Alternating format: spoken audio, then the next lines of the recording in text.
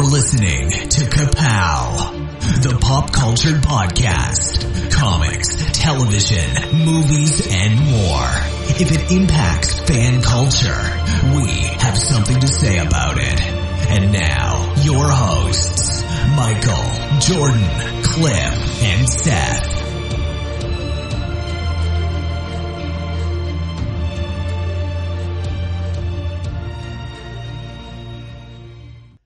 Hi, this is the illustrious Michael K. Easton. My name's Jordan Lowe.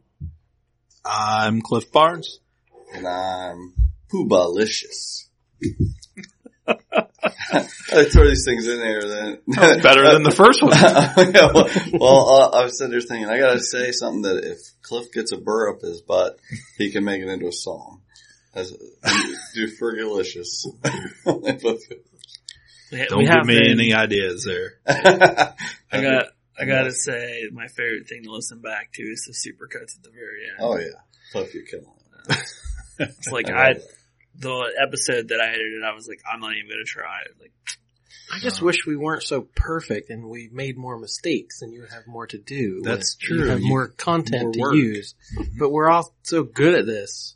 I mean, it's not like we're wearing headphones or we're not that professional. We're not. I mean, if we were true podcast professionals, we would all have headphones. Yeah, if we had those headphones, I wouldn't have anything to work with.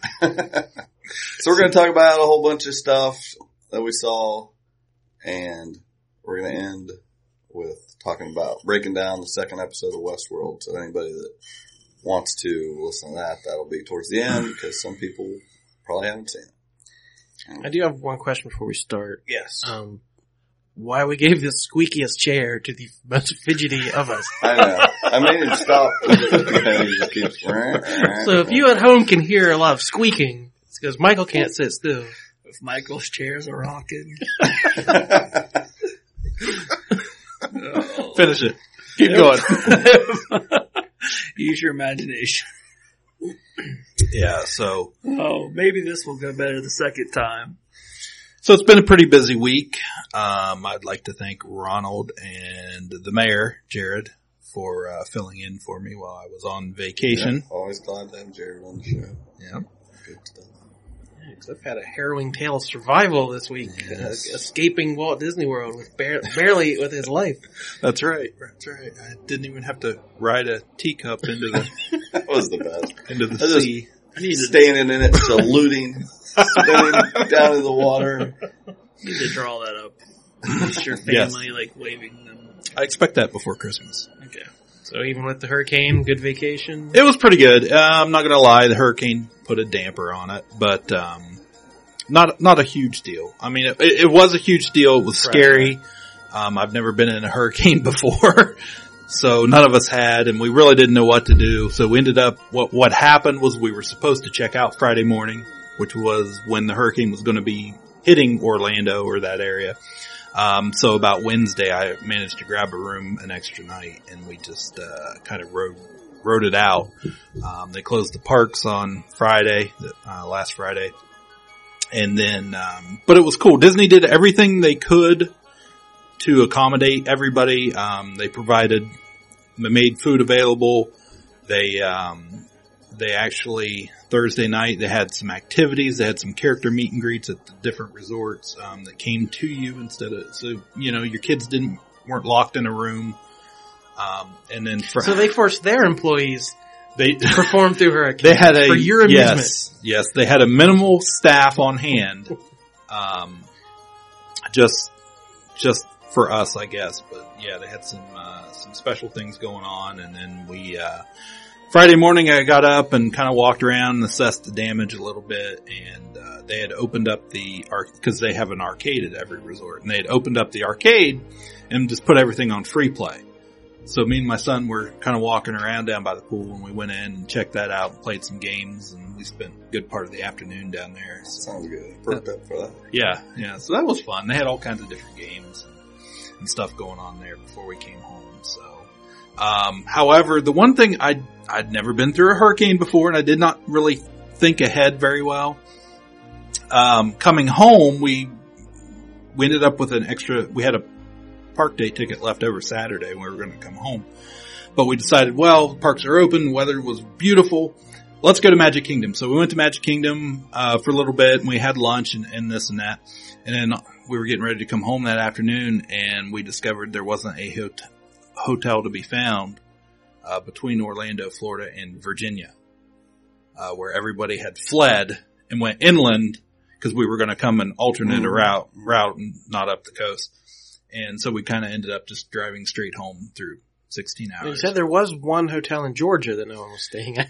There was. I stopped in a little town called Jasper, Florida, going online looking for a hotel. And is that one of those roadside motels? Yes. They had an Arby's. The scary house on the hill. Well, it ended up, I found this hotel and it was a Holiday Inn. It was a great rate. It was like $140. I was like, oh, you gotta be kidding me. Where is this? So I tried to map it out and my phone just kept telling me no route available. And I was like, what is going on? Is this in an alternate dimension? Is this, something Michael can only get to or? Ronald P. Tramp is the hotel manager down there. So I zoomed out on my map to try and figure out where it was and discover it was in the country of Georgia. not the state of Georgia. Oh. Wow. So we couldn't get there. So we ended up just coming home. So. But I will say one thing, if anybody hasn't been to Hollywood Studios lately, it was a little bit sad. We got there in the morning, we went and did Toy Story Mania, and used to be you would just walk beyond Toy Story Mania into the back lot, which of course I know, is going to be the Star Wars land, Toy Story land, which they just had a big construction wall up, Disney wall, and, but I wanted to check it out, so I kind of walked back that way and had a cast members, basically told me, oh, got to turn around and go the other way. I was like, no, I just want to look. And, back where the back lot used to be and the big stunt show and all that is just a heaping pile of emptiness and garbage. Wow. So it's just gone. Emptiness and garbage. Yes. Man. So the little part of my childhood just was laying there in this big heap of trash. So that was pretty sad. But I mean, I'm really excited about Star Wars stuff coming. Right. But not at the expense of your child. Yeah. Hey, Star Wars bowls over everything in its path. There's no stopping it. And this park now has a very Star Wars feel already. They've got the stormtroopers that just roam around, in packs and like, we're not talking like character meet and greets. They don't like stop and you take a picture of them. I mean, they're giving out orders and they've got their guns out and, telling you to move along and head this way and get out of the way and this and that. Makes me feel like when they're doing assignments for the day, it's like, who feels like a jerk today? It was pretty neat. I really did enjoy that. We've been to Star Wars weekends in the past, so it did have kind of that permanent feel of Star Wars now. So you can really feel the transition happening. I just remember going with years ago when we went and Nick and Colton getting to fight Darth Vader. Yep. That was awesome. Yep. And now they have, inside the Star Wars launch bay, they have Jawas. Actually, real life Jawas. And they trade. Just junk and stuff.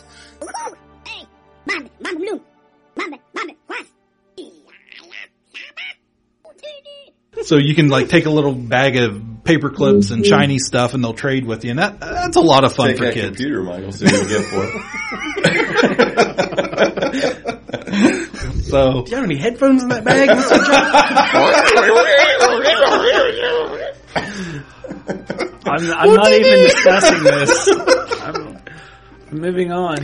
Well, before we went to air, we had a long conversation about what we need to be more professional in this podcast. And Michael's solution is headphones. They'll fix anything. He doesn't know how, but that's what Any audio problems we have. We occasionally have tech problems if you're a long-time listener. Like this is the sixth time we've recorded this podcast. You may hear an echo or some odd noises. But when we get headphones, look out. Yeah. We'll let you know. You can start really listening now. I'm just going to wear them in my daily life. I have problems in my daily life. Could use little headphones. I use headphones whenever I can. So, yeah. Anyways, glad to be back. Glad You're everybody's part of history now. Cause yeah.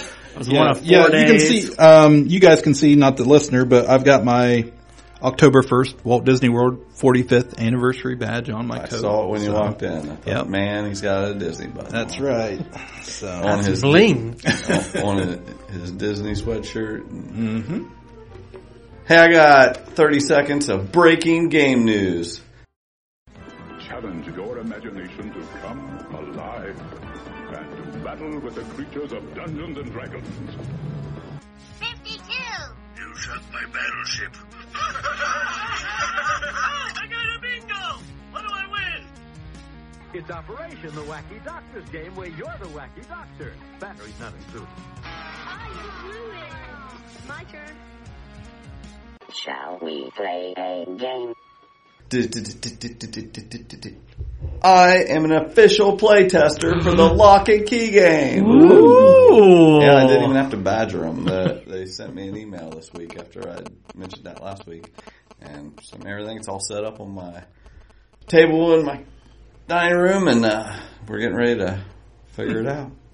I can tell you nothing else about it, or they'll string me up. Are you have like a non-disclosure agreement? They were just like, you can, basically they said, you can tell people you're doing it, but don't tell them anything else. Or I was going to ask you, like, are you one of the characters in the game? But I can't say anything. I would love to tell you all about it. Can't review it yet. Yeah. But anyway, I'm just excited to get to do it.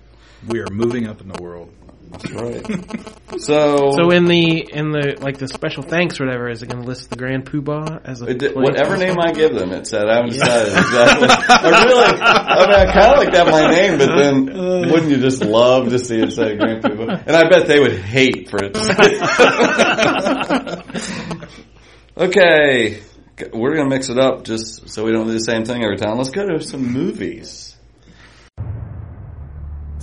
In a world, one man, one desire. A long time ago, in a land, in a time, coming this fall, they were young. Hold tight, they're back. He's back. They're all back. And this time, even funnier. And all the other movie trailer cliches.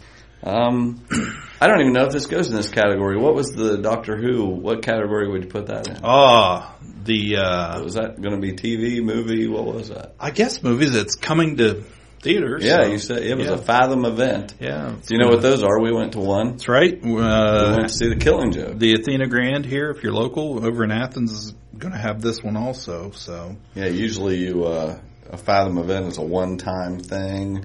Especially pay a little extra money, get maybe a movie and some extra special features along with it.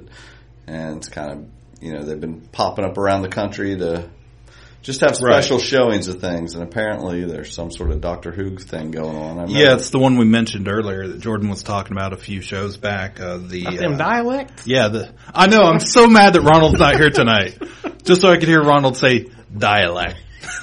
But you'll be able to hear him on his own podcast that he's exclusively doing with Michael, just the two of them sharing conspiracy theories. Yeah, the battle, was it Battle of the Dialects or Power of the Dialects? Power of the, now you got me saying dialects. He really does. Power of the Daleks. It's going to be in Athens, so what was the date on that? November 14th. Tickets go on sale October 14th.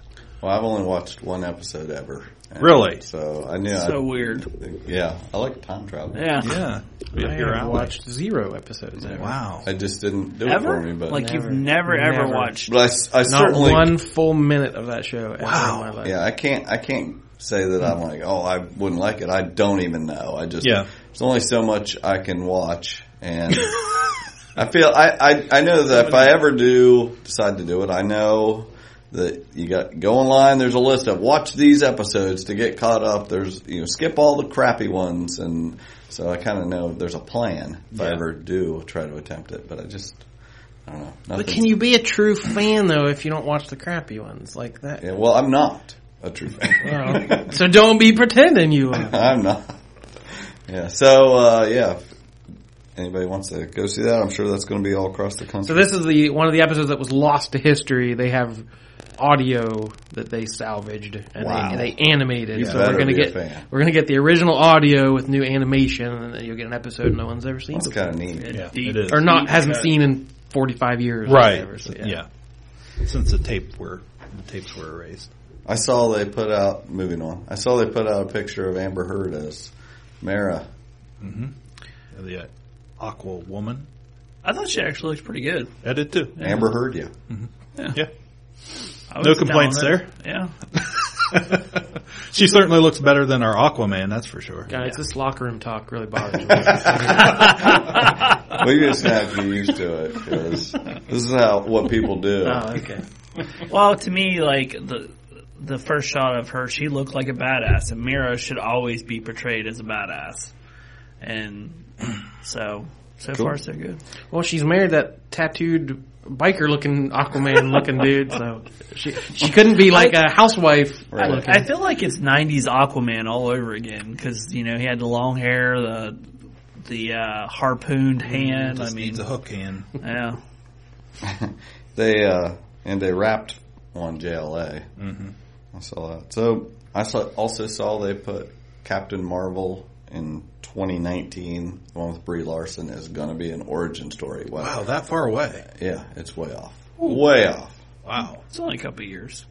Was that pre or post Infinity War? Post, wouldn't it be?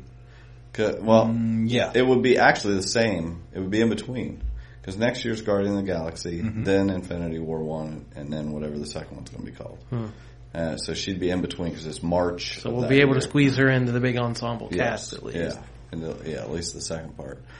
And so, I do like looking forward to that. I like the casting. Oh yeah, if she sticks around that long. Yeah, Marvel going with more great actors. Yeah, maybe not a household name yet, but yeah, very good actor. Couple not superhero things. I saw Daniel Craig has decided to go ahead and keep playing James Bond after he was offered $150 million to do it 2 more. His quote changed from "I'd rather slit my wrists than after the $150 million offer" to "I'd miss it terribly." And then, how did I miss, or did we ever mention this, that Marky Mark is going to be Steve Austin, plays $6 Million Man? I think I did see it, but forgot about it. Well, is this a TV or a movie? It's a movie. A movie. But sorry guys, you can't see this, but I'm over here rolling my eyes so hard in the back of my head. Why? Because I can't stand Marky Mark as a good character. I think he's done a fine job in some acting, but every time he plays a good guy, he puts on this whiny voice. What do you mean? Like, it goes all the way back to his Dirk Diggler days, and it just drives me freaking nuts. Well, the thing that drives me nuts is much more important. How is he skipping to 6? We had Lone Survivor, 2 Guns, 3 Kings, 4 Brothers, and now we get the $6 Million Man. I'm like, what is happening? Where's the 5? You need to pick a franchise. Is he going to be in Transformers? He's going to be in Transformers 5, though. But it has to have we got to complete the set here. Wasn't he in The Fifth Element? I wish. Yeah. Let's go back and he wasn't cool enough back then. Which I love that movie. Like, I don't know, you brought it up, so we're going to talk about it, but that movie just does not get enough love. I love that movie. It's only on every day of the year on cable somewhere, but okay. See some streaming. There's something very important I forgot to tell you. What? Don't cross the streams. Islands in the stream, that is what we are. No one in between. How can we be wrong? We'll cross the streams. Excuse me, Egon. You said crossing the streams was bad. Cross the streams. Heat them up. Streaming. I watched a really cool video today. Okay. There is Time's up. Moving on. What'd you see, Cliff?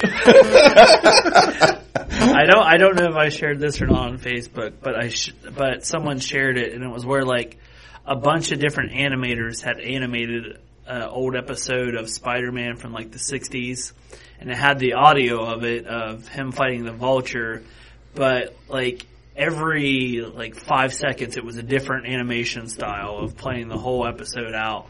It was really, really interesting and intriguing. The one thing you don't share sounds like something I would like to watch. Yeah, that sounds good. Well, I don't even know how I saw it. Like, I don't know who shared it or what, but it just like caught my eye. I was like, wow. I was like, that's really interesting. Didn't have owls in it. He didn't share it. I wonder who done it. Let me see if I can find out. Sounds like foul play. So you did say you saw some Luke Cage. Take my advice, brother. You should be out there helping people, like them other fellas downtown. Reaper used to say the same thing. Yeah, well, she was right. I did. What are you up to? This is weekly. We're going to update you how many episodes we've watched. We're not going to tell you anything about it. I'm still at 4. I'm at 2, and I do like coffee. Okay.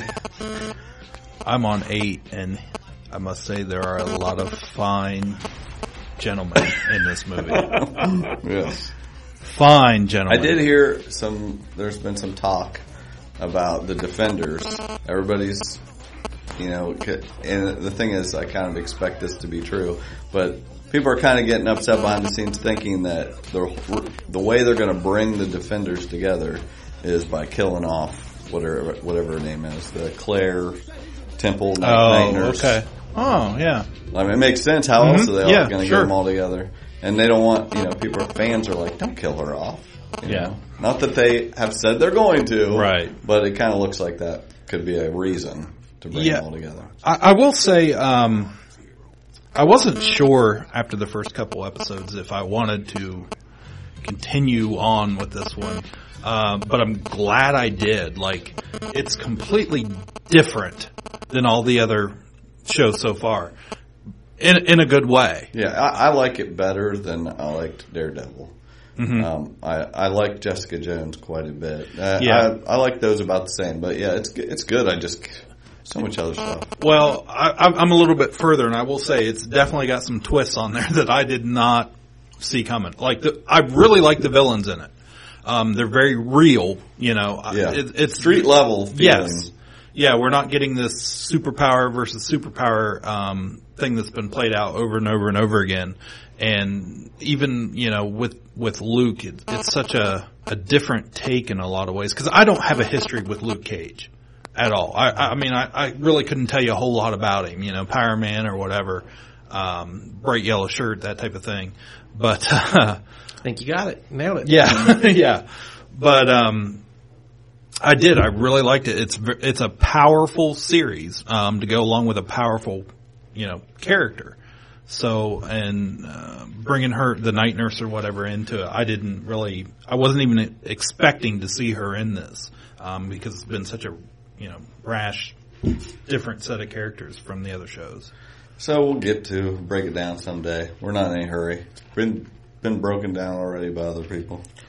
There is one thing that I don't feel like this was a spoiler that I really enjoyed watching the second episode was Turk showing up and talking about going back to Hell's Kitchen. Y'all freaking nuts. Yeah.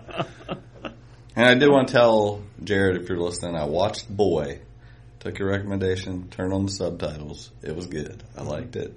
And especially the end music video they made. I thought it was pretty good. So thanks for the rec. Any other streaming news from anybody? Did you watch anything? I finally got through Quantico. Yeah, we heard. That was hard. That was like... I heard. Well, like we mentioned it I think it was last episode, but like 21 or 22 episodes, that is a lot of streaming to try to get through.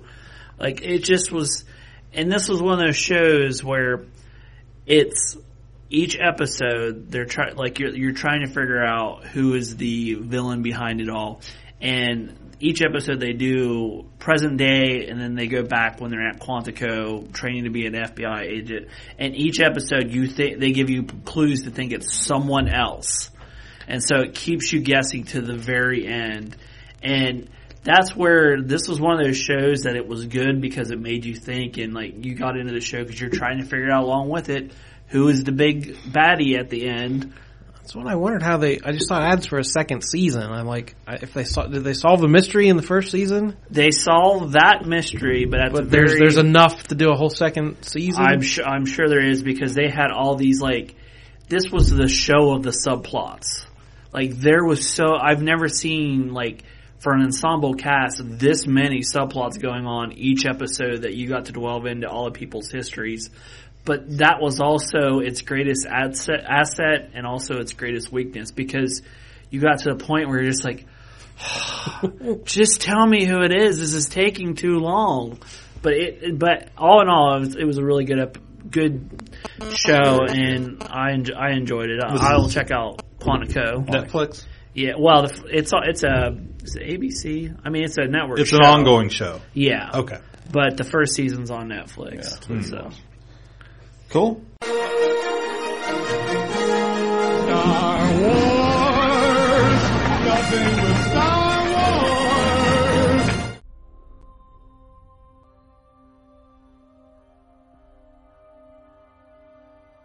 Jin, whatever I do it to protect you. So you understand? I understand.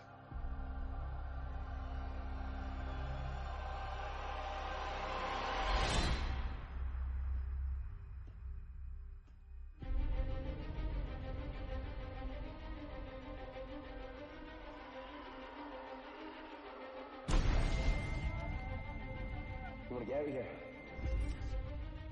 Our rebellion is all that remains to push back the Empire. We think you might be able to help us. When was the last time you were in contact with your father? What is this? It appears he is critical to the development of a super weapon. If my father built this thing, we need to find him. All right. How many do I need? They are requesting a call sign. It's, Rogue. Rogue One. The power that we are dealing with here is immeasurable. If the Empire has this kind of power, what chance do we have?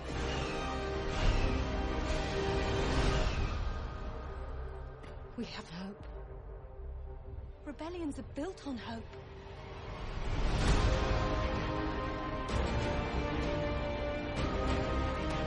They've no idea we're coming. Take hold of this moment. The Force is strong. Make 10 men feel like 100. We'll take the next chance. And the next. You're rebels, aren't you?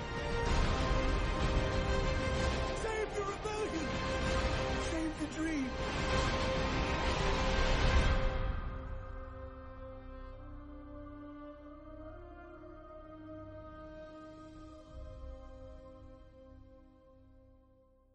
Star Wars.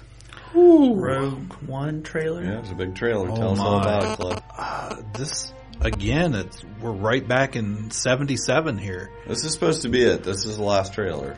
Yeah, and thank God. I don't want to see any more after this either. one. I've only had one eye open for this one. But, a lot of, we see a little bit more of the cast, the new droid that, Alan Tudyk is voicing. Okay. And, apparently he's a, ex-Imperial droid that's been reprogrammed or something or other, security droid. So I think he's the muscle of the group. But, I thought it was very cool. We got to see a little bit more of the, different planetscapes, the Jedi statue that's been knocked over and laying in the sand. I think I saw something that's going to be on a planet called like Jeddah or something. So they all drive Jeddas around. Yeah. Well, I was like Jeddah. So I saw Mads Mikkelsen, who's her father, playing the father, and he's got a important role with the Death Star. And apparently, Jen's look like some type of prison or something. And we see her with stormtroopers out. I just know for a moment, I know I saw Darth Vader, and I'm pretty sure I saw Obi-Wan. Really? Maybe I didn't catch that. I only watched it once. I don't know who that was, and I haven't read anything about it, but I thought that was Ewan McGregor. seemed pretty. I must be wrong. I didn't because I've heard nobody talk about it, but somebody was bent over there, and I was like, "Isn't that him?" Mm-hmm. Maybe. Have you seen the Ewan McGregor's got a new film out there where he plays Jesus? Okay. And have you seen where people have taken that and put it into reworked it into a new trailer called like Kenobi or something, a fake trailer? It's really good though. Like he's got the beard and the robe on. So. Well, there's a video online made by Cracked. It's about 8 minutes long, and it's like a whole different theory to fix the prequels for you. And I watched it, and it was pretty awesome. I recommend it. Like, look it up. You know, it came out within the last couple of weeks, I think, and it was just. Is this like circle theory or whatever it This is? This has to do with the fact that, you know, Anakin was all ticked off at Obi-Wan, you know, like thinking he had something going on with Padme, like, oh, you brought him, you know, in the Revenge of the Sith, you know, when they do the big battle and everything. What if they really did have something going? Mm-hmm. What if the whole thing is about this love story between those two? And they broke it down, and it was pretty awesome. It was like, they even showed like in Attack of the Clones where they're in the arena riding on this thing, and Obi-Wan jumps up there and she grabs his leg, and it was explaining like, okay, Phantom Menace, why would she give a crap about this kid? She's not gonna, at the end she's like looking over at Anakin, this little kid, like, it almost makes it look like, oh, I'm gonna date him someday, you know? She wouldn't care about him. She would care about the cool older guy, the older Jedi here. That's the guy she'd be interested in. And, you know, at the beginning of Attack of the Clones, she calls for Anakin to come protect her. Well, why would she pick him? She'd be wanting Obi-Wan. And it was really well done. It made a lot of sense. It made the story so much better. Like, I wish more that compelling. I wish that was the original intention. Because it would have made... people have been putting words in George Lucas's mouth for 30 years now, like saying what they think he was saying, and obviously what he meant by this was this, and they've made up their own story in their head, so... It can be that. To you, that's what... Right, it's whatever you want it to be. Yeah, some people are just like, that's what it is to me now. You know, even going so far as to say that Obi-Wan is Luke's father. Mm-hmm. And that... You know, he watches over Luke, even predicts that Vader kills his father. Vader killed your father. He's predicting that he's going to kill your father. And, you know, Vader he hates Luke because he's Obi-Wan's son. You know, I mean, it is a reach. Trust me. It's an 8-minute video. But it's just, the story is much more Shakespearean with all of that added to it. It's a lot better than what the original prequels are. I was listening to something the other day about, they were talking about, I think, Attack of the Clones, on how maybe... Al? Did you say on an Al? No, not now. How if the part where Anakin and Padme are kind of like running, he's trying to go hide her on Naboo or whatever, and because a lot of people don't like that segment and that story of, like, I don't know, them getting together and they're falling in love and all this kind of schoolboy crap. If the entire time they had been like running from Stormtrooper, and how much more interesting that would have been to the movie, to the story itself. So, yeah, there's a lot of... What's the character they hate from the prequels? Jar Jar. Jar Jar. I always liked the theory that I read where they were trying to say he was kind of originally written as the drunken master style of him being a Dark Lord Sith or whatever. I think it lends to the story as well, if that was the case. He's going to be Supreme Leader Snoke. Lucas is going to laugh at us all. Sure. Star Wars. I don't know. I just thought of Roger Rabbit, where the guy that's killing all the Toons turns out to be a Toon. Judge Dredd? Yeah, Judge Dredd. Or Doom? Judge Doom? Judge Dredd. Judge Dredd's a whole different thing. Hey, Daddy! You gotta hide me. But just like Snoke or Smoke or whatever. He just pulls the mask off and it's Jar Jar. It's Jar Jar Binks! What is Rebels? Is that animation? Is that Star Wars? Whatever. Whatever we want it to be. Has anybody watched Rebels this season? Does anybody watch Rebels? What's it on? Period. I don't. It's on Disney XD. I don't have Disney XD. Okay. This is the world that we live in. There's too much to watch. This is the working man's podcast. We don't have all the channels. It takes 4 of us to watch everything. So yeah, Star Wars. And even then, poor Gotham gets left out. I do see there's new episodes on Netflix. Yeah. So Star Wars Rebels we're into like episode 3 or 4 now. And it's been surprisingly good. We've got this, speaking of Doctor Who, we've got this new character this season, called the Bendu. And he's kind of this big giant, kind of looks like a bear / I don't know, aardvark or something. But he's this giant, and he's not a Jedi, and he's not a Sith, and he says he's the something in between, and he's been talking, he's befriended Kanan, and Kanan entrusted him with the Sith holocron that, what's the kid's name? Ezra's found, and they ended up, Darth Maul was back, and the big villain right now, along with, Grand Admiral Thrawn is now come from the Legends, they call it now, those books. They brought him back. They brought a lot of the stuff back. I know he was like a big fan favorite for novels. So they've started to borrow from the old books and novels and comics and bring them into Rebels, which makes them canon now. So, but it's really good. This year's been really good. Kanan is blind now after last season.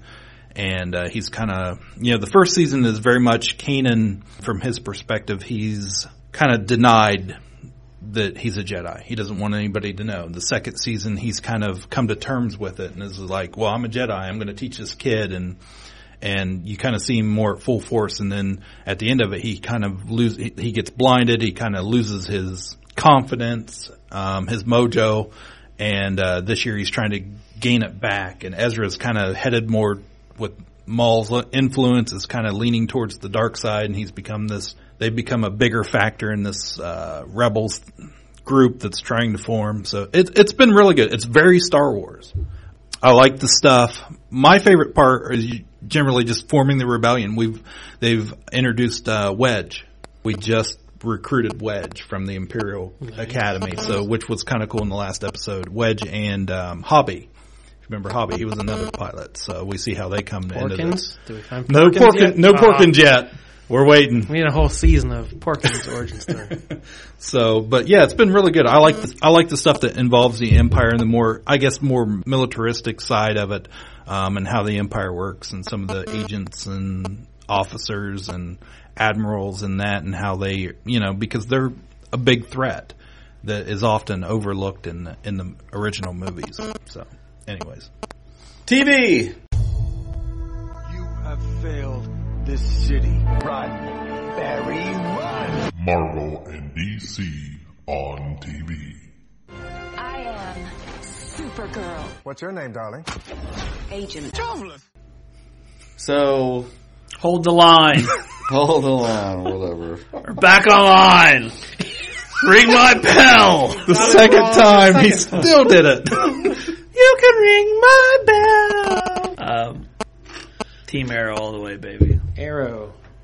Ragman. Just to let you in, we already talked about this.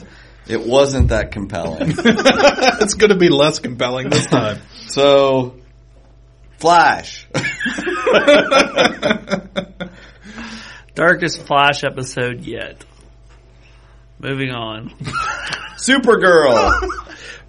Tell me why I'm more excited about Sexy James Guardian than I am medium-sized Superman. James Olsen. I read books and work. This was my worry about Supergirl going to the CW, because every supporting character has to be a character, a hero. Costumed hero or villain. And it's like, you can't just have people who are just regular people. So to recap our As if prior, Sexy James Olsen was ever regular people. to recap our prior conversation. Superman, good. James. Really liked him. Superman, we've been waiting nice for. little fella. Yeah. Well, He's big enough. I just like giving you those guys all the time. I mean, he's Christopher. Like, he is probably the best continuation of the Christopher Reeve Superman we've seen in a long time. Yes. He captured Clark Kent very well. He's got the cheese factor. He did very good in the heroic scenes as Superman. And actually, we need to not let him stay on for very long because it's very easy for him to overshadow Supergirl. Right. He very much did, I thought. I mean, they worked well together. Even the one preview I saw, I was like, this is a mistake. It should be this should be a pop-in thing, really short, not establish him in the first episode, and then everybody's going to be missing him all season. Yeah, that was, he walked into the DEO and they're like, wow, it's Superman. It's like, you're hanging with Supergirl every day, but you're like, wow.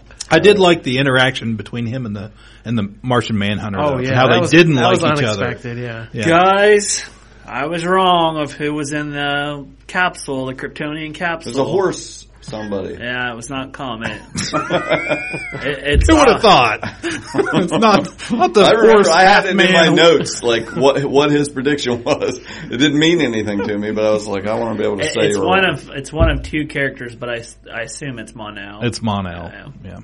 He was in his red suit and stuff. And he's going to be a turnout.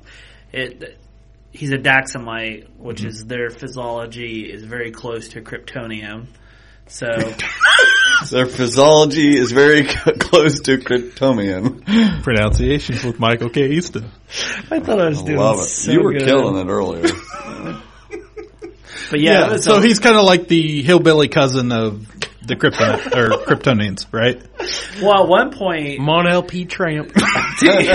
depending on which continuity that you go with, the original story of Mon-El, I think, was that Superman thought it was his brother, and then he finds out through the records that it's not. So I'm curious to see if they play that up or not, but right now he's in a coma while Superman's flying around. It is an interesting dynamic that she's like the older relative and has memories of Krypton that he doesn't.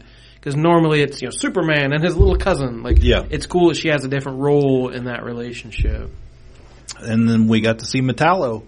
So that happened. Which I will say, during that episode, I smiled so many times during that episode because it played right to my fanboy heart, so many different times during that episode. Especially when Sexy James Olsen got kicked the curb. I rather enjoyed that very much. Okay.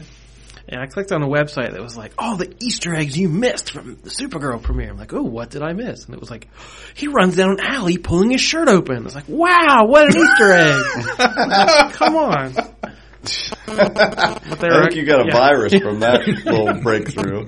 Well, there are a couple things like the newsstand, like the Midvale Times or something, like whatever town in the comics Supergirl was in for some run, and it was her hometown, and there were a couple little things like that, but it wasn't it. And Cat Grant and Clark Kent dated for a while, or he was a rival for her affection. And there was some references that made it sound like the original Superman 1 and Superman 2 were in continuity. Like the earthquake, the Luthor earthquake. Yeah, I did catch that, Yeah, there were a lot of references to Lex in this. Miss Tessmacher. Yeah, I was like, it was screaming in my head, and I'm going, I know that's I had to look up the reference to make sure what it was, and I finally found it. But yeah, it was a really good episode. For CW, they knocked it out of the park for taking that show over. And one thing I will say is with the special effects. I keep seeing stuff down on his phone. But the one thing I noticed too, because they talked about cheapening the budget, is now when some of them are flying or action shots, it goes by really fast.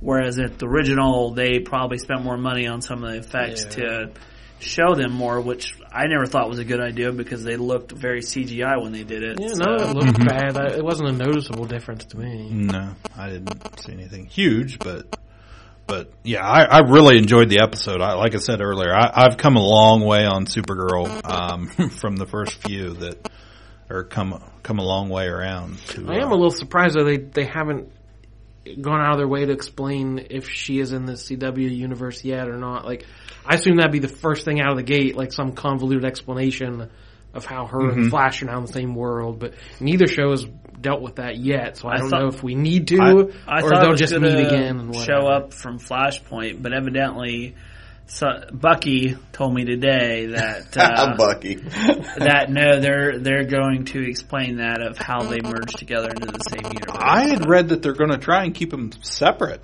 from the Arrowverse. Ooh. I think it's going to be a special thing. Are you contradicting Bucky? Well, right here on the air. I don't want to go against Bucky, but I know there's a lot of CW talk going over on the produce section at Kroger that I'm missing out on, apparently. Bucky sends me pictures all the time of up and coming. He's like there, right in the middle. Michael's starting to form this little posse. He's got Ronald. He's got Bucky. Yeah, as far as I know, Bucky is fictitious. He's a real person. Yeah, Bucky. We as can't. If there's somebody named. We Bucky. can't say. Well, that's what Michael named him. Remember, that's not his real name. Well, we've changed his name for his protection. Exactly. Agents of S.H.I.E.L.D. Anybody watch that? It's on my queue. I did. I don't remember what happened. They did some agenting. I saw Daisy took some pills the way they do in shows. They just drink them right out of the bottle. I hate when and the dumbest line that I ever heard the whole show was Coulson saying, "I've got agents headed to every location." Every location. That's a lot of locations. Yeah. I guess the big plot point they kind of revealed S.H.I.E.L.D. was back to the public. They did a press conference, so they have been operating in secret for a while, but now the world knows S.H.I.E.L.D. is back. Are they still fighting Hydra? No, not really. Okay. I saw they're fighting ghosts. I did confirm that they are. And that I said that kid, the Ghost Rider's brother in the wheelchair, was off Fear the Walking Dead. He just got, spoiler, he just got killed off of Fear the Walking Dead a couple weeks ago or something. So I think I know why. He's on a different show. Yep. It's a sure sign. Yeah, it was fun. Yeah, I'm sure you guys have something to say about Legends of Tomorrow. I unfortunately missed it because when we switched cable providers, we got downgraded on our DVR, and we cannot record as many shows as we could before. So what are you recording instead of Legends of Tomorrow? You said this was your wife was deleting stuff. No, he said his DVR was sentient and told him he wasn't going to watch it anymore. His DVR deleted it. I'm trying to think what show it is that she's recording. I feel like it's that Tim Allen show that's out. Are you serious? Well, she watches all my other shows, so I let her. So you're just going to give up Legends of Tomorrow? Because I can watch it on Hulu the next day. So. Oh, okay. You can watch it. Okay. Well, anyways. Here, it's really good. I enjoyed it. Had a great, fun opening. We find the ship at the bottom. Yeah, at the bottom of the ocean, and only Heatwave is on board. He's in stasis. The ship is keeping him alive. That was a good joke. It's like, how do you know? And he points to the screen and says, stasis. Yeah. And all of our heroes are well, I'm jumping ahead a little bit, but feel free. Was the guy the historian guy anybody we should know? Yeah, because he seems he's going to be a big part of the series. He is Citizen Steel, Dr. Haywood.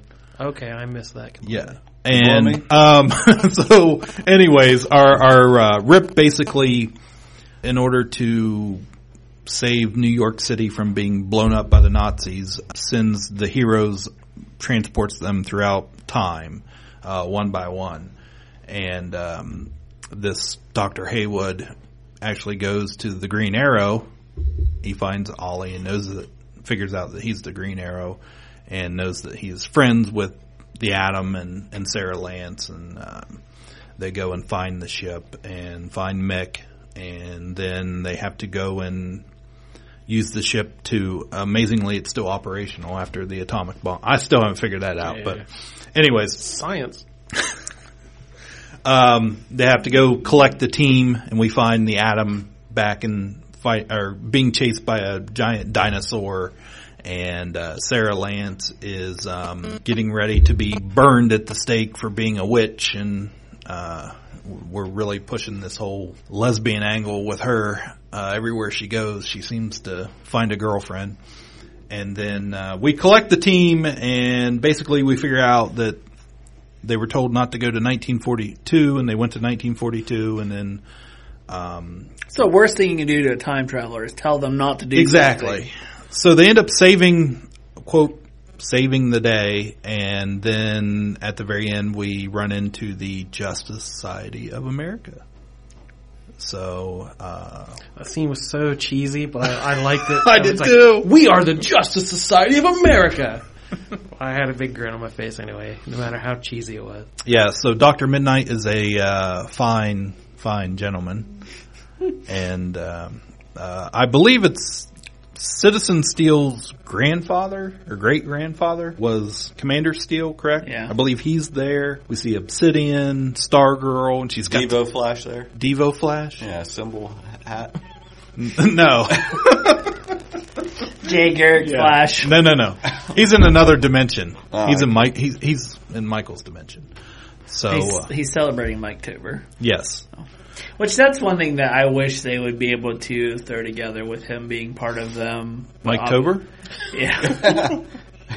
No, Jay Garrick Flash being in the Justice Society, that really takes something from that. Yeah, so there's no Green Lantern, there's no Jay, there's no Wildcat. They should have a Hawkman too. They should have. That's where I said the same thing. Hawkman should have ended up there. Both the Hawks should have ended up there. But which is weird because Obsidian is the son of Green Lantern. Yeah. So. With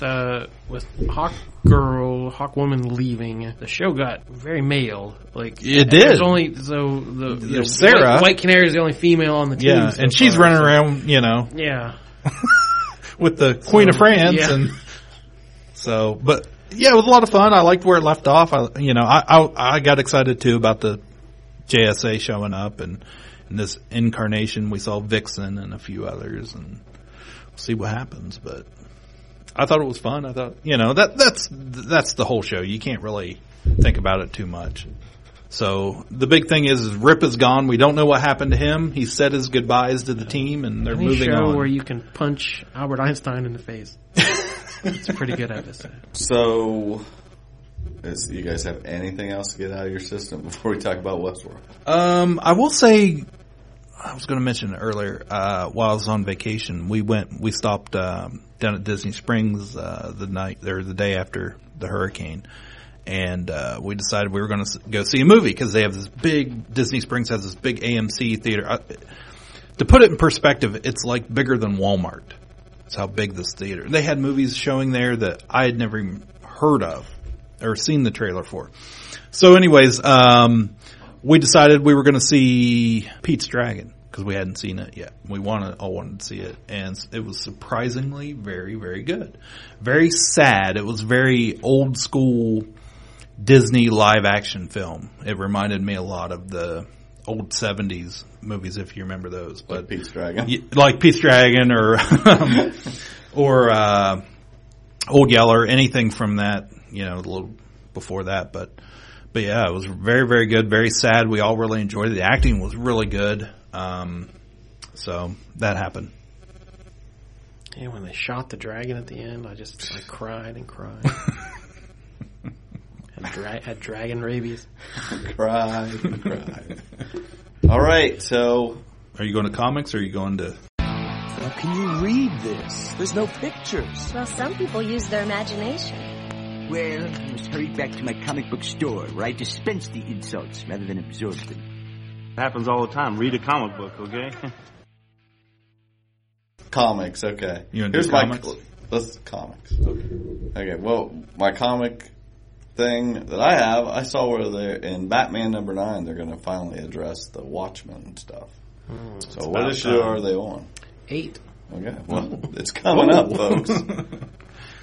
So, I stopped in and picked up from Jordan at Asylum, the Revolution, Hasbro's Revolution 1 and 2, as well as I've read the first issue of ROM, the Space Knight, and I picked up the Revolution Mask one-shot. Now, have you read that one? I have. Okay. So are you on board with this, or? I said this, I don't have that, except for G.I. Joe, my nostalgia level's not too high on these. I thought the story's pretty clever. I did too. As far as, I don't know how much you want to spoil, but they've kind of pitted them against each other because they're these dire wraiths or shapeshifters who have taken infiltrated government, military, all this stuff. So including G.I. Joe itself. Right. So there are a few, they attack G.I. Joe members, but they're actually dire wraiths. So then the G.I. Joe team is like, hey, you're attacking our people. Yeah, so at the center of the story is kind of Rom. Yeah. Surprisingly. Rom is kind of almost your central character at this point, but yeah, Rom's come to Earth to wipe it clean of the dire race, and he gets caught up in... Instead of like saying, hey everyone, there's a threat here that we should talk about, and then nobody ever talks. They just start... Yeah. The guns just come out, laser blasts go everywhere.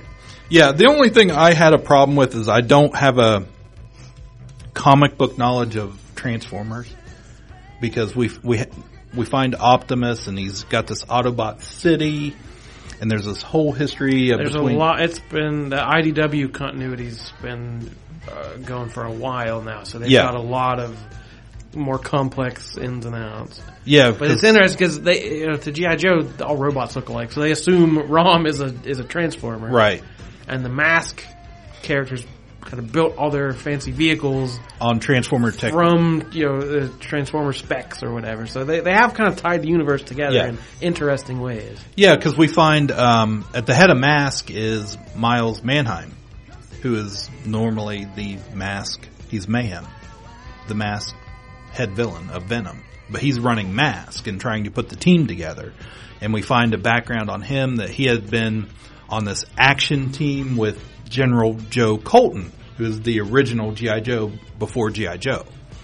So they knew each other and had this whole history with this. It includes Action Man from England, and well, in the original cartoon, they reference Miles Mayhem as being good at one time. Do they? Yeah. Okay. It's in the later season when it got really weird. Yeah. Like some of the choices they made, it got really out there, but it was alluded to that at one time he worked together with Tracker on the Mask technology. Well, see, I in all honesty, I haven't touched Mask since like first grade. Yeah, I mean that I just very recently started looking back into it, and you can find I think the whole seasons on YouTube, like all of them are on there, and I've like been watching one by one, just occasionally like going through them and checking them out. Well, in the comic now, Matt Tracker is a fine gentleman himself, and a lot younger fine gentleman than he was in the cartoon, because he doesn't have a son or anything like that we've been introduced to. But it's funny when they reference. He's introducing the Mask vehicles to them, and they're all these, they're the Mask vehicle, the old 1980s Camaros. They're all 1980s, and they're like, what are we going to do with all these 1980s cars? So I enjoyed it so far. I'm curious to see where it goes. That makes me want to read it now. Yeah, I if you get the chance, pick it up. I really liked it. Now the art I really liked in the first two Revolution books, but in the Mask one shot was kind of cartoony. I wasn't caring much for that. But how dare they make these cartoons look? I know, it's outrageous. So, and I don't know. I didn't see a whole lot of news out of New York Comic Con. I didn't either. Yeah. Except for Peter David losing his crap. Did you guys hear all that? No. Did he have a meltdown? Yeah, he did. It was at a diversity panel about LGBTQ representation in Marvel. And somebody asked him a question, and apparently the guy had been kind of a troublemaker all day and had gone to every panel asking the same question about the representation of Romani characters, which some people find the term gypsy offensive, but of the people of the Romani ethnicity. Not Romans. No. So people like Scarlet Witch and Doctor Doom, it's a very cliched, gypsy origin of these traveling people. And in pop culture, there are people who don't like to see that. So apparently this person had been going to every panel, no matter what the topic was, and saying like, well, don't you think it's time we look at Romany characters different, and like got on a soapbox. And Peter David apparently flipped out and yelled at the person. And he was saying he was over there in Eastern Europe filming some movie in the 90s, and he saw these kids and their knees had been broken and like their legs were bent the wrong way. And his guide told him, oh, the gypsies do that to their kids so that they can beg and make more money. And he just is like, if that's their culture, like, and how everyone hated Quicksilver before he wrote X Factor, and then he made everyone love Quicksilver. So he's done more for Romany characters, and it just went off on the guy. And everyone was like, it was so uncomfortable in that panel because it was supposed to be about like diversity and let's pat each other on the back, and he lost it. And then like there were some things people tweeted him about, like, Peter David goes on racist rant, you know how the social media is. And he came out and did an interview, I think it was Bleeding Cool, talked to him about it. And he apologized for his tone. It was like, I probably shouldn't have, it just has boiled up in me, and it flashed back to those gruesome scenes in the 90s that's never really left me, how people could be so cruel to their own children, blah, blah, blah. And then like the rest of the weekend went by, and it didn't quite go away.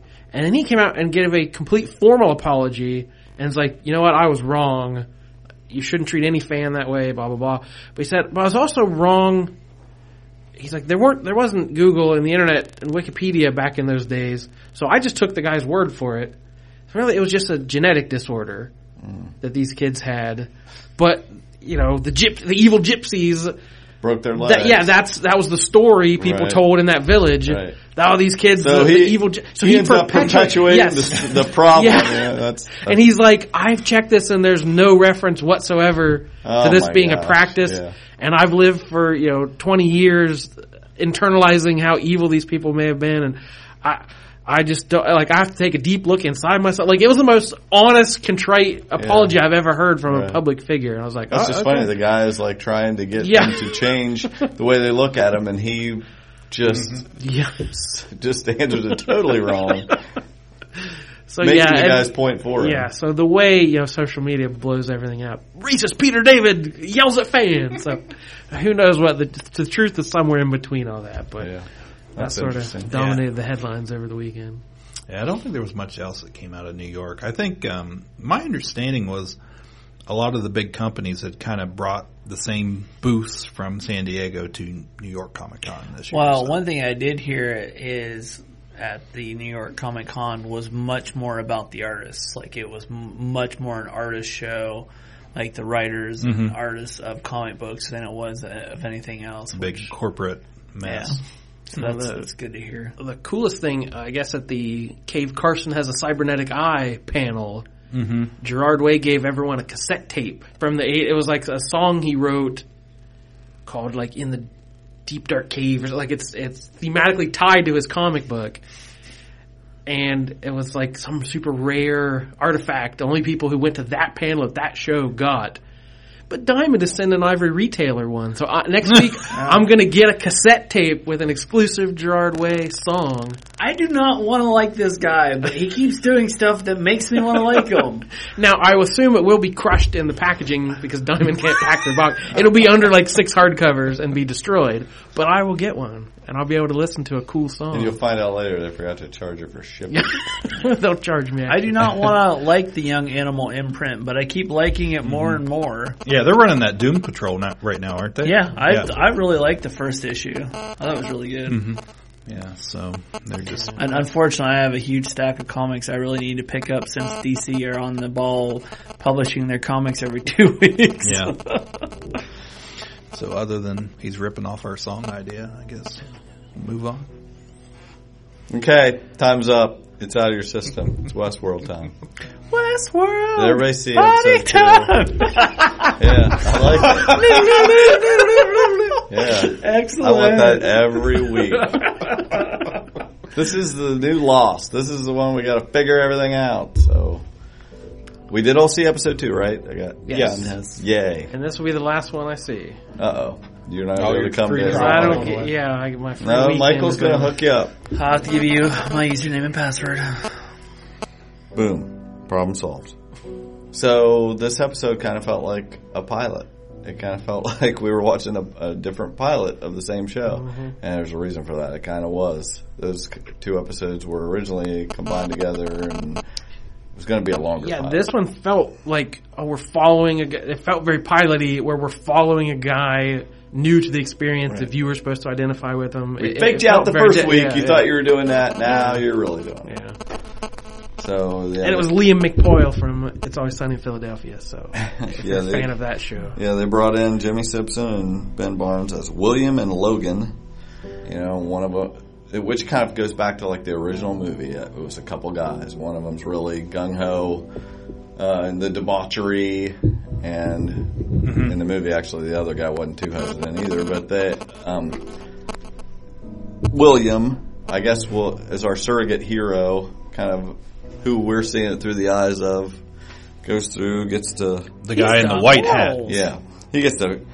You know, I just like he gets to go through, pick out his outfit, pick out his gun, pick out white or black hat. The one thing that I did like that introduction with the lady that was helping him, going on my theory of like, who's a robot, who's not a robot. Yeah, and she says, if you can't tell, does it matter? Yeah. Metaphor. Yeah. So they're all robots. Sorry.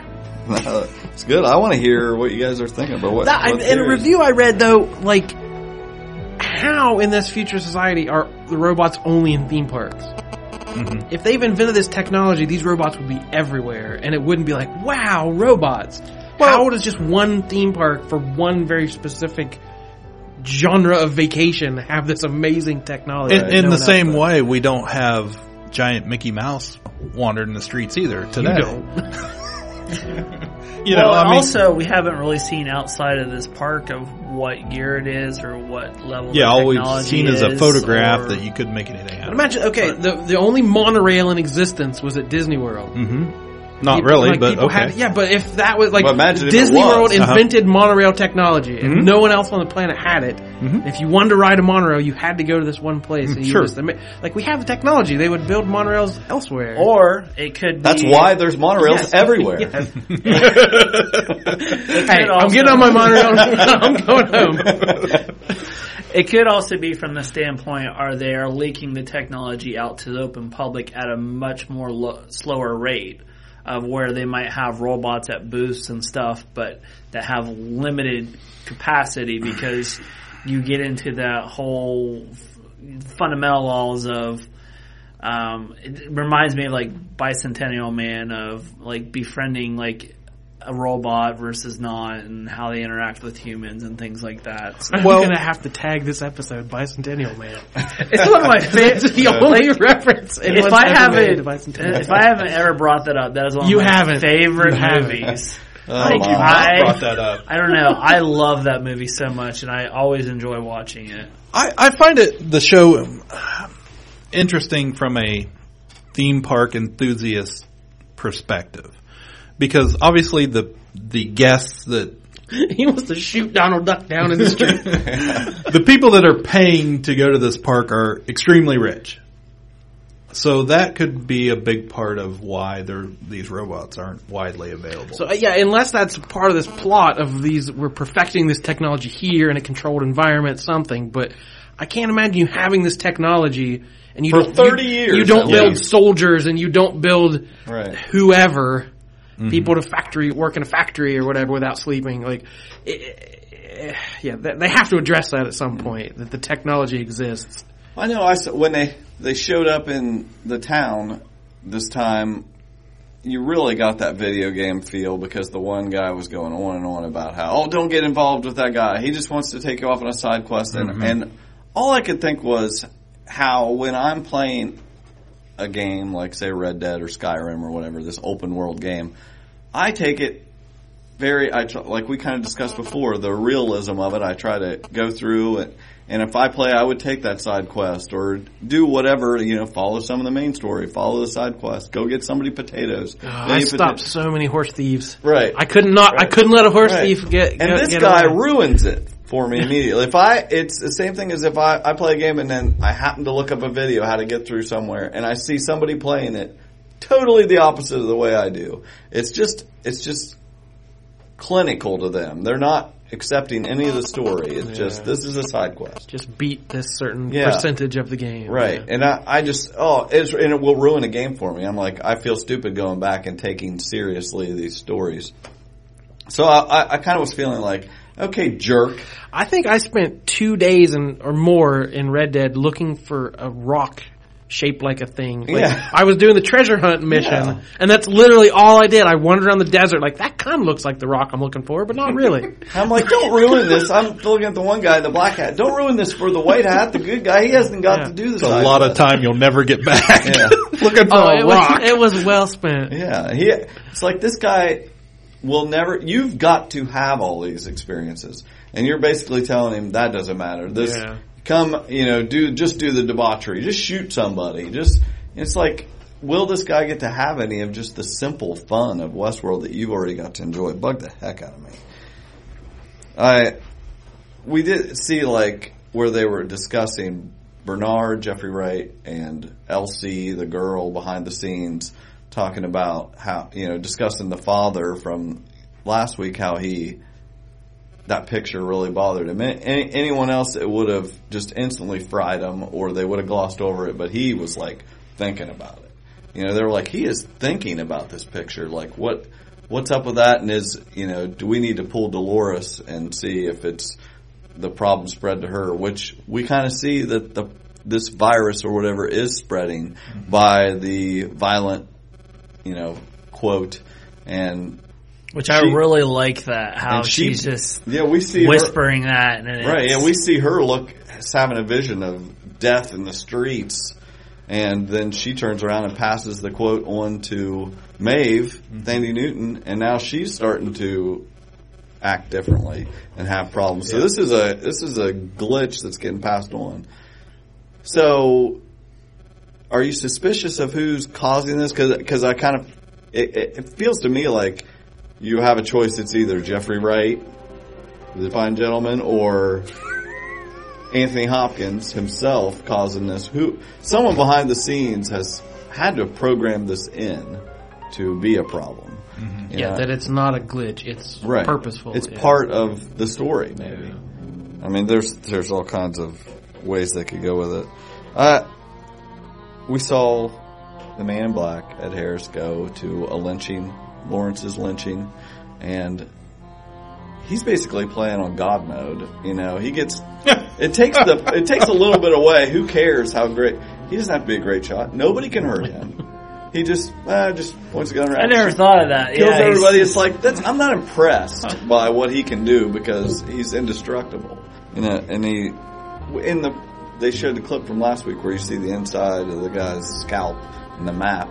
And if you freeze on that, I've really looked at it. It's like a horseshoe map, and you see in the center of it is a stick figure doing the Venn diagram pose, just like those white, where they're creating the characters behind the scenes. It's just like, okay, it's like, are you getting right to the center of the world, or what's? I just thought that was a neat part of the map. I do appreciate they did answer something I had wondered about, that they showed they're watching him.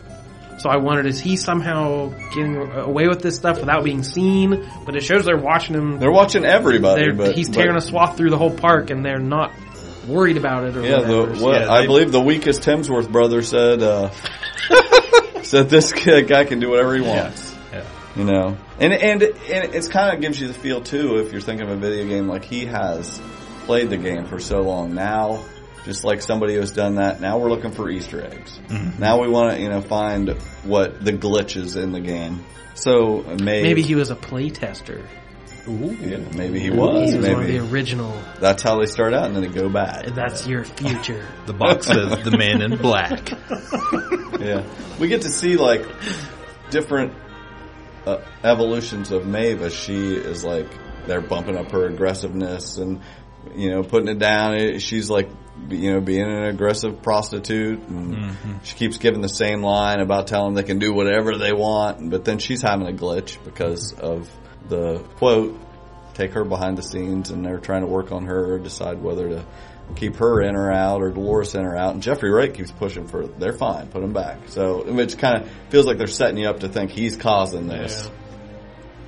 But then at one point he's with the woman, Teresa, and they're banging it out. That was the first time I rolled my eyes in the 2 episodes of like, okay, there's got to be that forbidden workplace romance. That seems a little unnecessary. She was talking about how he's like so, he doesn't say much, but then, and they start talking, and she's like, you're always saying how they talk. They'll talk by themselves, the hosts, to whatever, they're trying to act more human, learn more about how communication works. And she's like, is that what you're doing while you're talking now? And you're kind of like, wait a minute.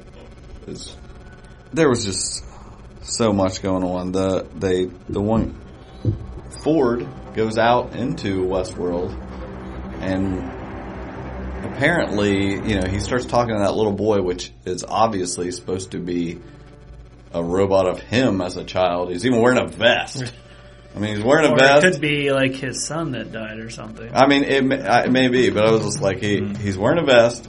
He had learned the same thing from his father, and he's walking around talking to him. They go out, and he's like you can see that he has control over everything. He controls that snake. I get a very Matrixy vibe from him. Like in the Matrix sequels, whoever the creator was behind the architect. The architect. Yeah. So Ed Harris takes the guy to his family, and his cousins show up, and he kills his cousins and gets his wife out and his daughter, and he wants information where this map's going to take him. How does he get to the next part?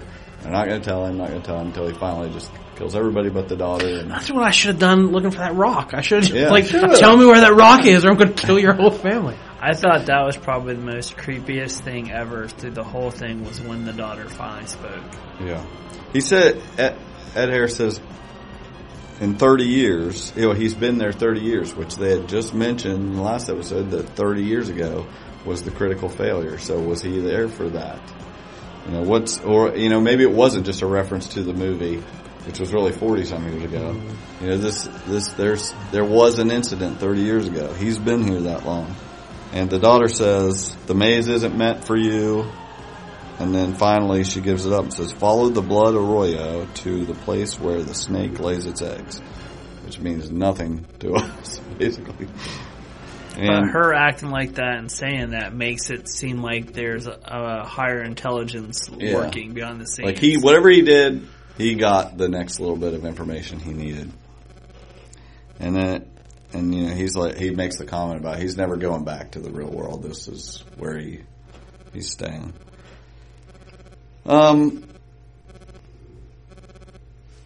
Let's see. There was, of course, Teddy got killed again. They killed Teddy. We see, Maeve is having dreams or visions, remembering a previous role. I assume at this point. I assume this that's is where what she used to live on a homestead, had her daughter, and savages attacked and killed them, and then at the end of it, we see an Indian getting ready to come in the door, and it is instead the Man in Black. He's got a knife. Apparently, it looks like he's going to scalp her, but she counts down 3, 2, 1 and wakes up out of it. And she's laying on the table behind the scenes having surgery. She's got, apparently they are human enough that they can get disease. She's got MRSA. They're doing some surgery. She wakes up and flips out, takes off to no avail, but she sees more behind the scenes, all the bodies and what's going on, and poor Teddy's laying there. And, and again, supposedly they're not supposed to be able to hurt humans, yet she holds a scalpel to those two guys. So these are like the goofiest guys. This is the best they have behind the scenes. I felt like it was like the joke guys that were in the Star Wars books for a while. Yeah, that's exactly what I thought of those stormtroopers. But they, they catch her, You know, I assume they'll wipe her mind so she doesn't remember that, if that'll work. We see where the one guy that's trying to write the storylines, he comes up with a new storyline. And he has all, you know, he's got all these new characters he wants to bring in. It's going to be Odyssey on Red River. Which, if we go back to the quote that the girl gave, the Blood Arroyo, which is a creek, a red creek. You know, so apparently there is some gully or something out there in this world. You know, but it must not go along with whatever story that Ford's trying to create because he shuts it down. He's like, no. And the only thing he likes from the story is the boots. And he puts the boots on. And he takes Bernard out. If I remember right, and they go out and see a cross. You know, whether it's going to be a church or whatever is going on. Yeah, I wasn't sure if I was supposed to get more from that or it was just sort of mysterious. I think that was a big reveal that it was spontaneously created from maybe like the robot workers or what, like, because it seems like they built everything in that game verse. And because it just seems like when he saw it, he was like kind of dumbfounded by it. So it makes me think that he didn't create this and it's just somehow appeared here, so it makes him, you know, want to... See, I didn't get that from it, but I remember you saying that the other day. I thought more like he's creating more story. He doesn't want to do whatever this guy does. He wants to create, this is where it's going, whether... But if that's the case, why did he shoo the boy away? Because, like, as soon as he saw that and the boy saw it, he, like, tells the boy, forget what he saw. Well, it kind of feels to me like when he's out there, it's almost like he needs somebody to talk to. He'd like, it's therapeutic or whatever to have this boy there. He's done with him. Now we've got business to take care of. Gives him a command. It's his own little Bucky. Right, exactly. I think there's more. Go back to produce. Because why would he tell the boy to forget what you know? So it wouldn't affect anything in the story. I don't know. I'm not saying you're wrong. We're bouncing ideas off here. So we did see, if you went on with the white hat and the black hat characters, they go in and try to eat, and that one guy wants to. He stabs the old man. Yeah. I mean, this guy, the one guy, is just full of debauchery, a real jerk. Mm-hmm. And you know, I've seen people question, like, you can't hurt the humans, the customers, but can a customer hurt a customer? And I saw where the show creators were saying that, theoretically you could, but what's supposed to happen if someone tries to hurt someone else, a host is supposed to jump in. The robots would try to protect the human. Yeah, because the guns might not fire, but if you're swinging knives around or pulling people off horses or whatever, they could still break their neck. Yeah, if you can stab one, you could stab the other. Mm-hmm. But he kind of, the William ends up going to a room with Clementine character, and doesn't want to, do anything with her because he's got... I don't know any of these people's names. I've only watched this once. I'm glad he has all the names down. Yeah, I don't know Clementine is... the one guy and the person from the place. William's the white hat. Okay. Clementine is the white prostitute that's with Thandie Newton, who is Maeve. And the black hat guy goes with a bunch of people to sleep with. He's pansexual. Yeah. It's all debauchery for him. That's what he wants when he goes there. And... the other guy, he has a love at home. He's not ready to go there, basically.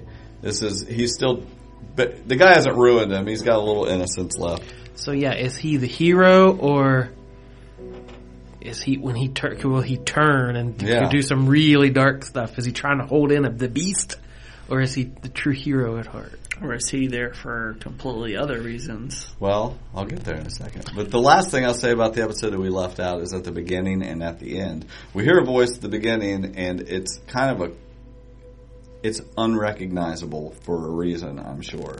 It wasn't a voice that we could just say, oh, that's so-and-so, that's Jeffrey Wright talking to her. But Dolores wakes up, she hears a voice, she goes outside and digs up a gun at the end. What is this gun? Is this Is this a gun that's going to hurt people? You know, how to get there? What's this about? We have no idea. Does anyone have any theories? Because I've got some theories that are going to blow your mind. On the gun? On anything. Oh, I don't know. I'll just tell whoever's listening, if, you know, I don't have anything to go on that any of this is true, but I've read so many different things and thought about it. I actually was coming here and expanded it a little in my thinking, oh, what if this is this? I almost feel like we're onto something here, you know. So if you don't want to be spoiled, me of Lost forums. Yeah, I mean that's what this show is. I mean, this is the new Lost. This is where there's so many different theories, but this is pretty good. They're in robot purgatory. Yeah, that'll be the last episode. Yeah. Then Hurley will tweet them all and save That's the right. day. They'll make it okay. You won't be mad anymore. When we saw the two characters come this time and see Westworld, the only ones that they interacted with were Clementine, as I mentioned, and Dolores. He says something to Dolores. We didn't see anybody else. What if this is not going on? We have no reason to believe that this is going on at the same time as everything else. Could this be 30 years ago?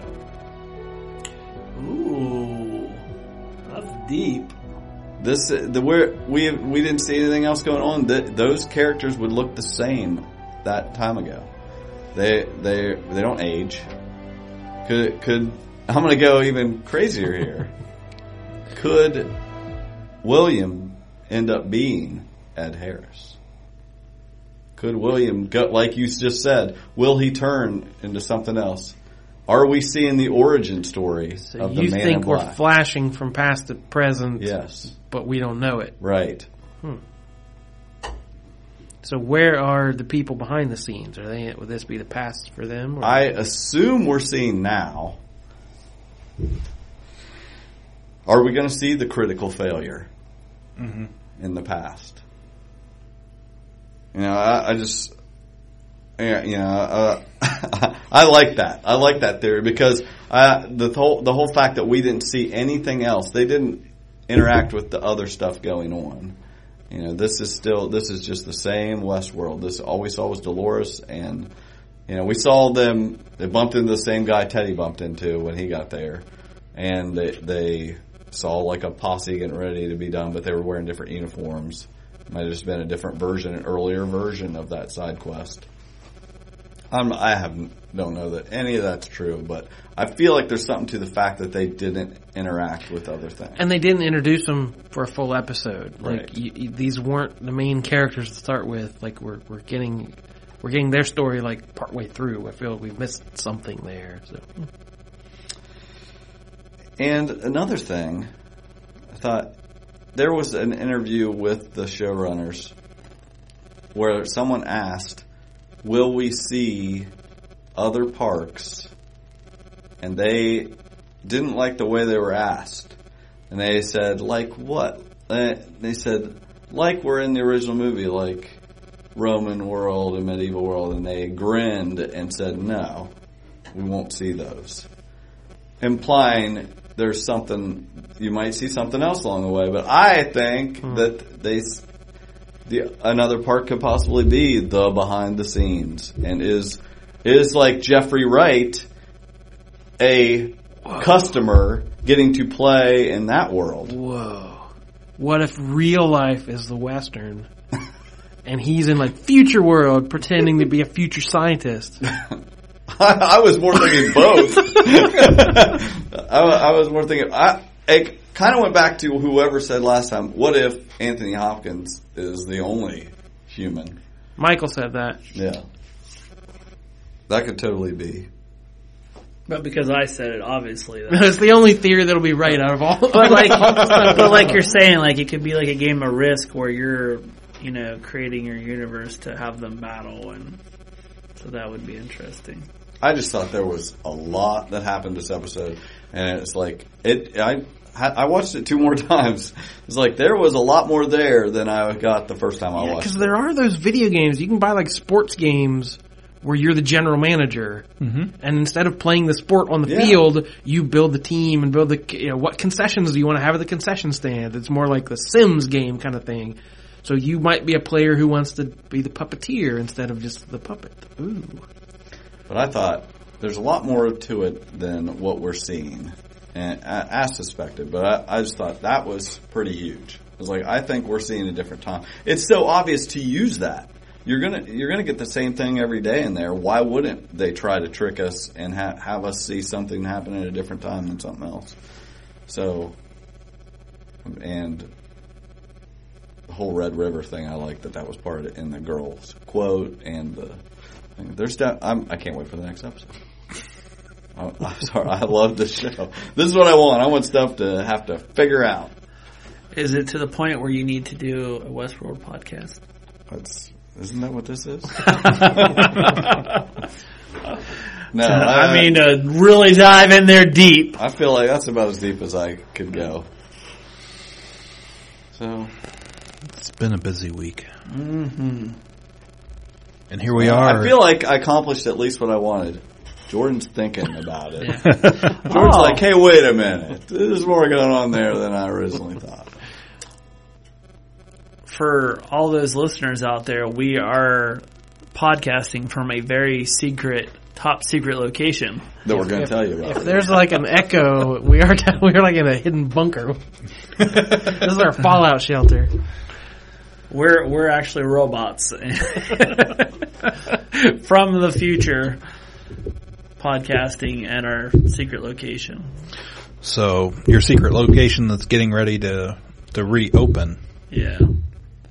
I don't want to talk about it. Okay, so it really is a secret. We're not going to tell you where we're at. We're not a comic book shop. Is there any other or are else? we? Oh. Next level. Is this really happening? Is there anything else to talk about? Go Tribe. Yeah. That's right. Tron. Indian. Tron. Go Tron. We, I don't know, do we want to mention we got a big shout out there about a week ago? I don't know. Cliff Barnes from another podcast. Excuse me, podcast. Cliff Barnes. Was there something you did, Cliff Barnes? Well, yeah. Our one of my favorite shows out there is called. If you haven't heard of it, Geek Out Loud. Steve Glosson. He's a big time podcaster and gave us a little shout out on Geek Out Loud number 194. I believe. Yes. And Michael said what number? And you said 194. That's correct. So thanks to Steve, and if you haven't heard of Steve, go check out his shows. You can find him on Geek Out Online, or just. How many Jessies does he have? He has a lot of Jessies, but not our Jessies. Not as good as our Jessies. They're bizarro Jessies. Yeah. So just a big thank you to Steve. All right, that's it. As always, you can find us at youdownwithkpp.com. I am the most illustrious Michael K. Easton. Hunkered down in the bunker. I'm Jordan Lowe. Hunkered in the bunker. I'm getting a sign. Hashtag Bicentennial Man. Hashtag hunkered in the bunker. I'm getting a sign for this new location, the bunker. Which is great because I've been... What? Audible.com. I have finally... Audible? Audible.com. I've been listening to World Z. What? Yeah. World Z. Is that what it is? That's a Brad Pitt movie. Try again. Book. No, the book. Yeah. Okay. World War Z. Oh, okay. Okay. That is a great book. Max, you will enjoy it. Max Brooks. Yes. I'm listening to it my second time on Audible.com because he was on Chris Hardwick's podcast talking about it, how he had a full ensemble cast. I've never ever listened to an audiobook that has done this. It's like an old radio show. Yeah, he's got Henry Rollins as one of the characters. Alan, the guy from MASH. That's that right there. Is it Alan Rickman? Am I right on that? No, he's dead. Alan Alda. Alden. He's on there. Now we're bringing it all back. Buzz Aldrin. Buzz Aldrin. Just keep saying names. But anyway, he has a whole all-star cast on this, and it's the second time I'm listening to it. It is so good. And Now, it's so the well book done. is completely different than the movie, correct? Yes, it blows the movie It's out not of the just water. super fast zombies The book is playing Legos and stacking on top of each other. Like the history, it's looking back at a zombie apocalypse. He's going around talking to the people that survived the zombie apocalypse. It's got Luke Skywalker. Wow, Mark Hamill. Yeah, he's in there Uh-huh. quite a bit. Okay. He does a great job. Like it caught my attention. I'm really enjoying it, and I'm on it second time around. So the check Kapow that out. podcast, right on top of the Breaking Zombie fad. As always, I'm the illustrious Michael Case. So if you're in your bunker and need some good listening material, listen to Michael. I'm Cliff Barnes. And I'm at the G Poobah on Twitter. And we're at The Kapow convoluted KPP 77. You guys can change it. Okay. I don't think we created can. it. Oh, you yeah, can. you can. You can. You can change You the think ad. I was born with the G Poobah? I assumed. You had the desk plate. I just assumed it. I feel this is the never-ending podcast. I will. I'll find you a new title. Okay. Don't go there. To be continued? Jordan, you signed off yet? Yes, just end it. Twice.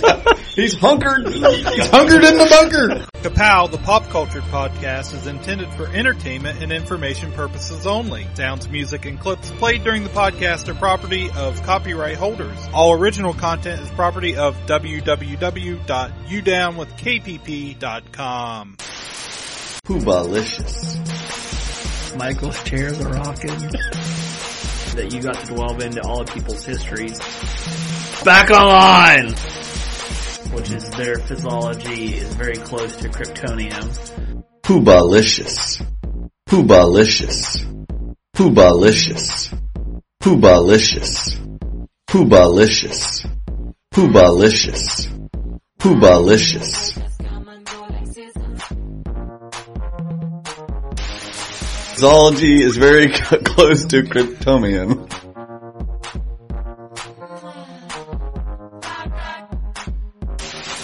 Mon LP Tramp. Poobah-licious.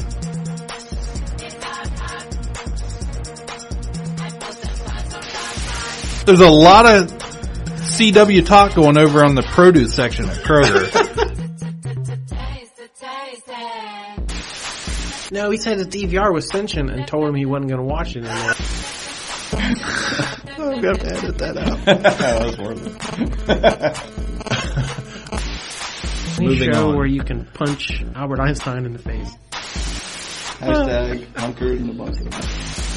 I've been listening to World Z. What? Yeah.